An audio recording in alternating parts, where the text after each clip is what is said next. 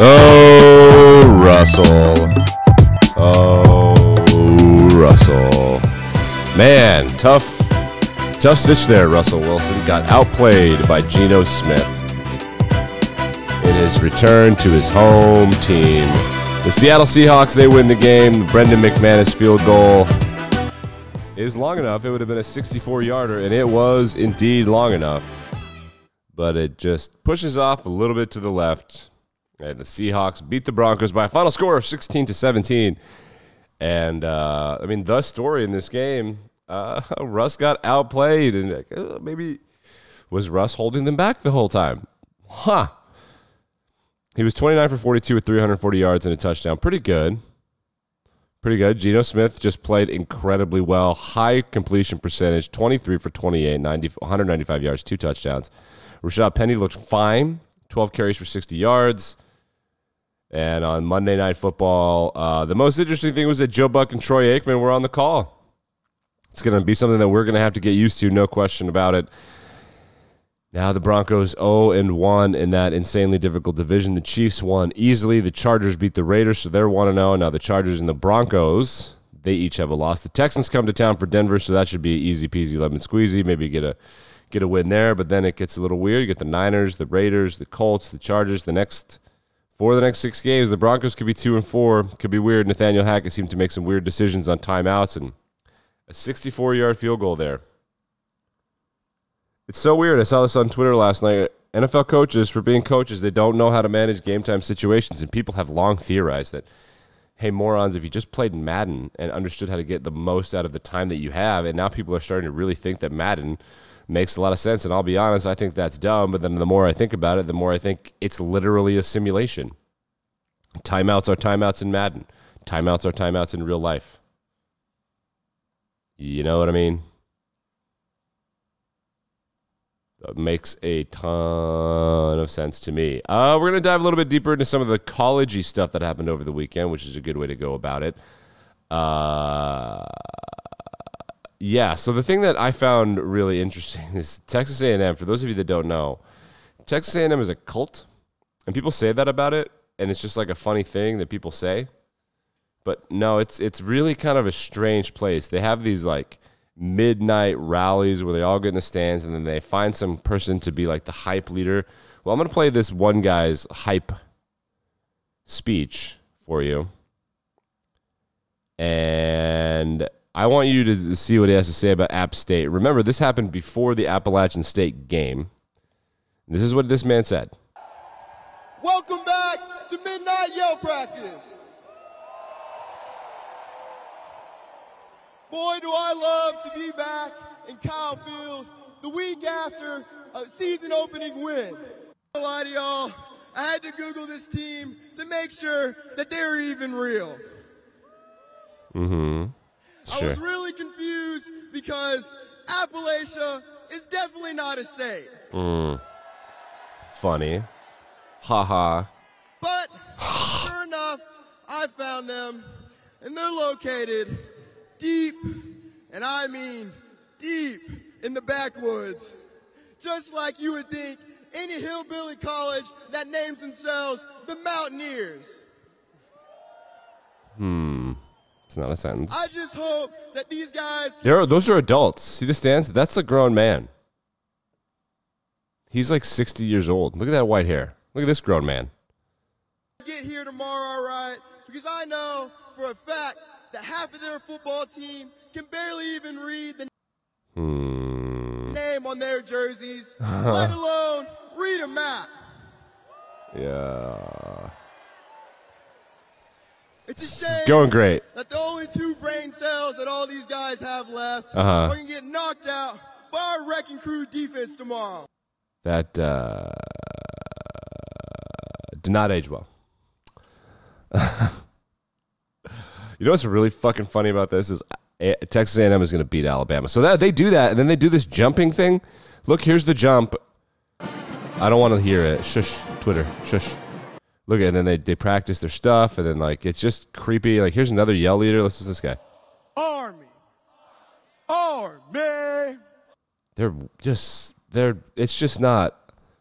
It's not a place for people. It's just a weird thing. Not a fan of the Texas, and they got smoked. They got absolutely smoked. Oh God, that's so funny. Today's the day on Twitter when all of the All-22 film will come out for the first time in the NFL season, which means you're going to see a bunch of beat writers posting a bunch of clips. We saw Brian Baldinger and some other famous... Oh, that feels good. I put this cold can on my eye. That feels really good. Brian Baldinger and some other famous film people, they were able to break some stuff down. That's what's going on Twitter. Also happening over the weekend, I think this happened on Thursday or Friday. I didn't get to it because of football, but Albert Pujols is getting dangerously close to hitting 700 home runs. I think he would be fourth all-time, right? Is it Hank Aaron, Babe Ruth, and, of course, Barry Bonds. This is from September 10th. Albert down the left field line. Stay fair. It is gone. Home run number 696. He's tied the game. So he took a break during the All-Star break, and then he comes back, and now he's better. He was one of the worst hitters in baseball, and now he's one of the best hitters in baseball.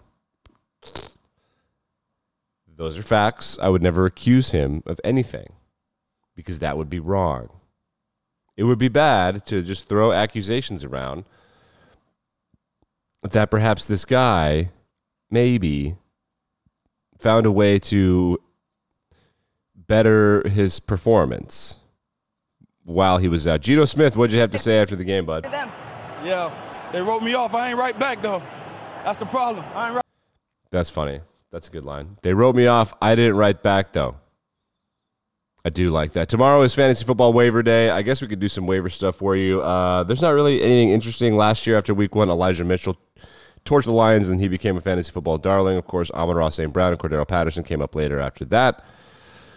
College football this weekend, I think, is going to be pretty good. Last weekend, the games ended up being pretty good, which is they can only happen if teams want to upset other teams, which is just interesting. We didn't get to this. Scott Frost was fired at Nebraska after losing 20 more games than he'd won. He lost something like 17 one-score games, including over the weekend at Georgia Southern. That was barely an upset. Nebraska not ranked, of course, but it was a huge upset in terms of changing this guy's life. Oregon is back ranked in the top 25, and they will host BYU this weekend. BYU knocks off Baylor in overtime, which was probably the game of the weekend in college football. And now they're going to go to Oregon, where Oregon is kind of reeling and try to salvage their season. So I think it's entirely possible that the speed and badassery of Oregon just completely curb stomps BYU, and this whole BYU fun is better than Utah thing will be over, and we won't have to deal with it. That would be sweet. Wouldn't that be nice?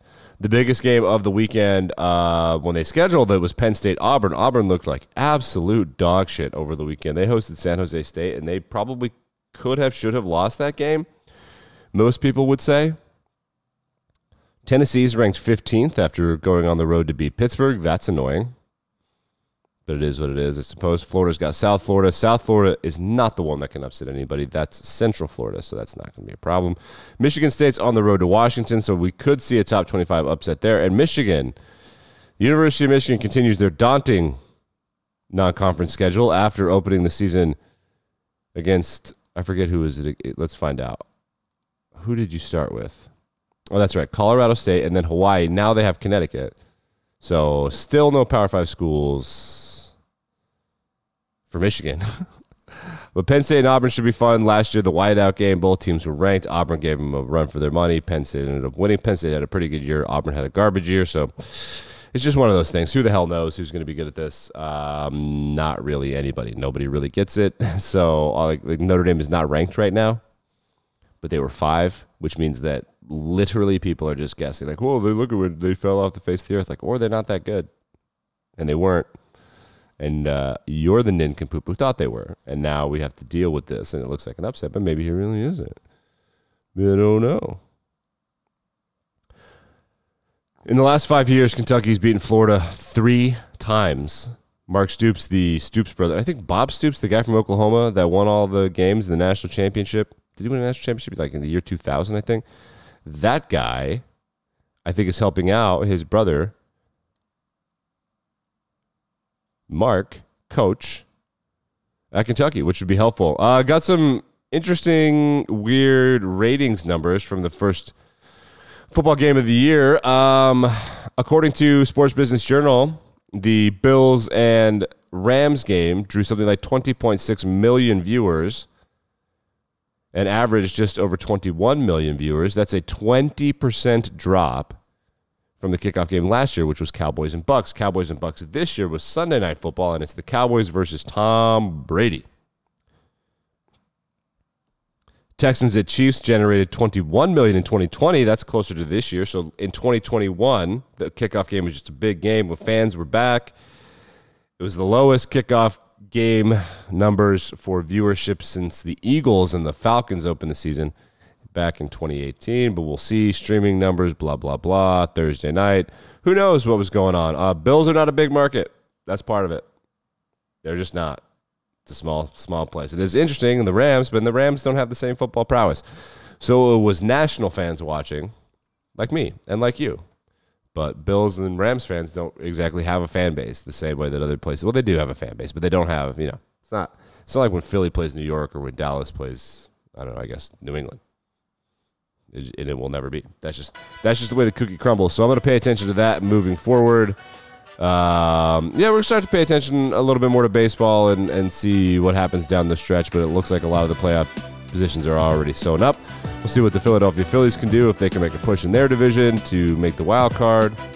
Von Miller says we got to get this chip block out of the game. Look at it. Just too much violence. You can get the job done without this much contact. It's kind of true. Being double engaged seems like a dirty trick. I mean, he could block him. Maybe one day we're going to stop having things like that happen. And in order to really lay a hit on a guy, you should see you coming. Who knows? That's going to do it. Back and better than ever tomorrow.